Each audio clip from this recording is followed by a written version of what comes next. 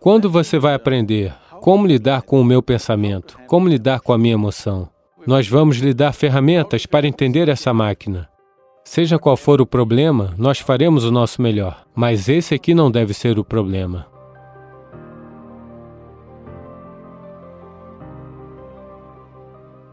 Na vida, existem muitas fases em que nos sentimos deprimidos, em que estamos sozinhos, em que todos estão contra nós.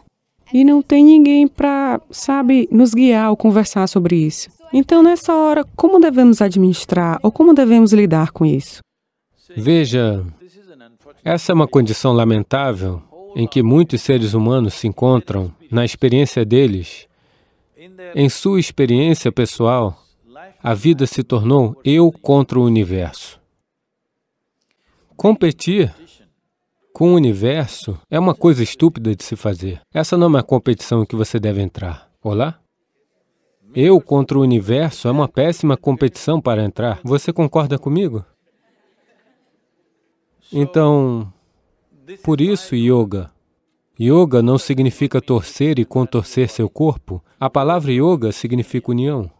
Nesse momento, sou eu contra o universo. Essa é apenas a sua condição psicológica. Essa não é a realidade. Mesmo quando você se sente completamente só, você ainda está respirando? Então você está em uma transação com o mundo, não é? Sim? Você só não consegue se dar bem com as pessoas ao seu redor, mas a atmosfera está ok para você? A comida está ok, se ela tem um gosto bom? A água está ok? Você está em uma transação com o mundo, não é? A sua existência está em constante engajamento com o universo, porém a sua mente se torna contra o universo. Se você criar uma condição psicológica em que você está contra ou em que você está competindo com o universo ou com o cosmos, obviamente você se sentirá esmagado por pequenas coisas. Pequenas coisas esmagarão você. Quando eu digo pequenas coisas, talvez você tenha sido reprovado em um exame, talvez você tenha sido expulso da universidade, talvez você tenha sido despedido de um emprego, talvez alguém tenha abandonado você, talvez algo assim tenha acontecido. Todas essas são pequenas coisas entre a vida e a morte. Porque você veio aqui sem nada, não foi? Quando você morre, não existe um serviço de container para você. Você morre sem nada. Apesar disso, a maioria das pessoas transformou suas casas em armazéns. A maioria das pessoas carrega uma bagagem tão grande na cabeça, como se elas carregassem o universo inteiro na cabeça. Essa é uma condição psicológica delas. O seu pensamento e a sua emoção é disso que você está falando, certo? Quando é que você vai descobrir como lidar com o seu pensamento e com a sua emoção? Não os dela, não os dela, não os dele, os seus. Quando você vai aprender como lidar com o meu pensamento e com a minha emoção? No final da sua vida? O único problema realmente com a vida é simplesmente isso. A maioria dos seres humanos se levaram muito a sério. Eles não entenderam. Vocês já viram na tela do computador esses pop-ups? Você é um pop-up nesse planeta. Você surge como um pop-up por 2 segundos e some. Não, você tem que ver. Um número incontável de pessoas como você e eu andou sobre esse planeta. Elas também eram pessoas grandes. Onde elas estão? Todas no solo superficial. Estão no solo superficial ou não? A menos que alguém, que seus amigos decidam enterrar você bem fundo, temendo que você possa ressuscitar dos mortos. Você sabe, já existiram casos assim. Ou talvez você esteja planejando ir para o céu. Olá? Qualquer um que fale sobre outro lugar, além desse lugar, como um lugar melhor do que esse, isso é um crime contra a humanidade. O meu trabalho fundamental é destruir todos os céus, para que as pessoas aprendam a viver bem aqui. Todos esses idiotas que fizeram o inferno de si mesmos, eles querem ir para o céu.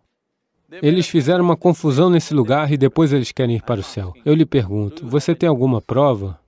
Você tem alguma prova de que você já não está no céu e está estragando tudo? Você tem alguma prova? Você já está no céu, bagunçando tudo. Sim? Simplesmente porque você nem mesmo está aprendendo a lidar com suas faculdades básicas de pensamento e emoção, não é? A sua única justificativa é: todo mundo é assim que é em um hospício. É assim que é em um hospício, só o médico parece louco. Então, quando é que você vai cuidar disso? Lentamente, aos 60 anos? Eu estou perguntando, quando é que você vai aprender como lidar com o meu pensamento, como lidar com a minha emoção, como lidar com o meu corpo, como lidar com a minha química? Quando é que você vai entender isso? No final da sua vida? Porque essa cultura cresceu que a hora de viver a espiritualidade é quando você estiver com 70 anos, quando você não serve para nada mais.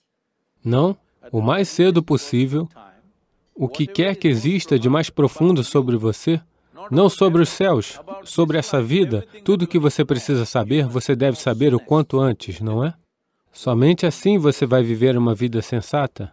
Tudo bem se eu contar uma piada? Você não vai se ofender? Porque essa é a plateia mais séria que vi nos últimos anos. Quantos deles são jornalistas? A maioria? Ok.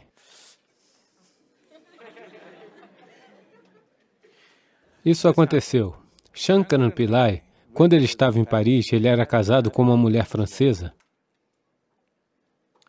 Um dia, era o aniversário de casamento deles, as primeiras bodas. Então, ela convidou um grupo de amigos e ela queria cozinhar algo realmente fresco, tudo fresco.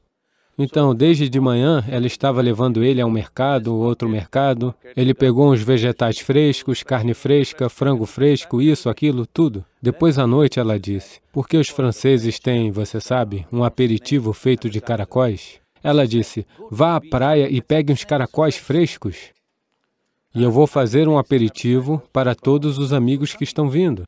Então, Shankaran Pillai foi à praia e ele estava pegando todos os caracóis e colocando em um balde. Aí ele encontrou um velho amigo, um indiano. Eles se davam muito bem, falaram dos velhos tempos, e ele simplesmente se esqueceu que era casado. Você sabe, quando você encontra velhos amigos acontece. E juntos foram para um bar e beberam um pouco, e ele simplesmente esqueceu. Nessa altura, ele percebeu que os caracóis estavam escalando, e um caracol caiu do balde. Ele percebeu, ai meu Deus, eu tenho que levar os caracóis. A minha esposa, francesa, ela está esperando. Então ele disse, eu preciso ir, e ele foi. Nessa altura, já estava muito tarde. Ele foi, ele sabia que não seria agradável. Então, ele chegou perto de casa e virou todos os caracóis no chão, jogou fora o balde e bateu na porta. A fúria francesa veio. Ele se virou para trás e disse, vamos lá, pessoal, nós estamos quase lá, anda, vamos lá.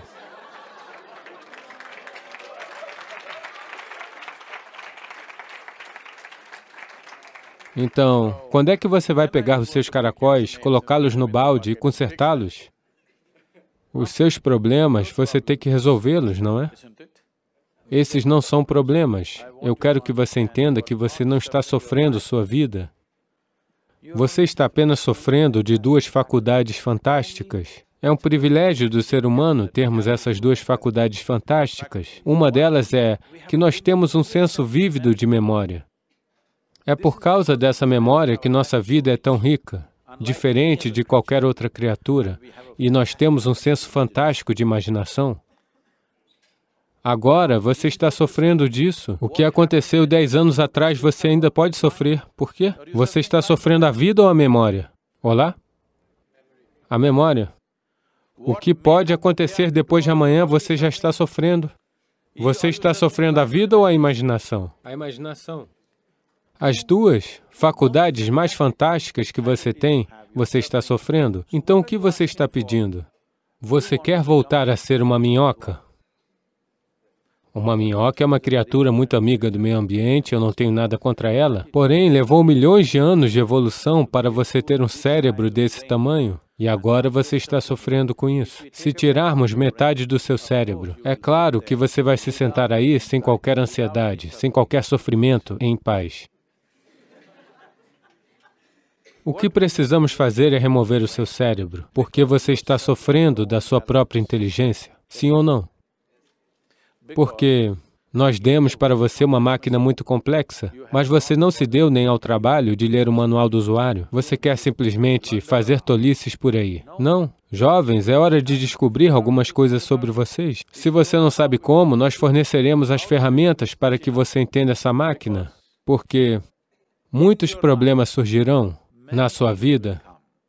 E quanto mais problemas surgirem nela, isso significa que você está vivendo uma vida mais ativa. Não surgir nada significa que você não está vivendo. Sim, muitos problemas todos os dias. Eu tenho um número máximo de problemas acontecendo na minha vida diariamente, porque tanta atividade ao redor do mundo. Atividade a nível global, conduzida apenas com voluntários, ok? Voluntário significa que ninguém é qualificado para o trabalho e você não pode demiti-los por ineficiência. E eles amam você. O que fazer?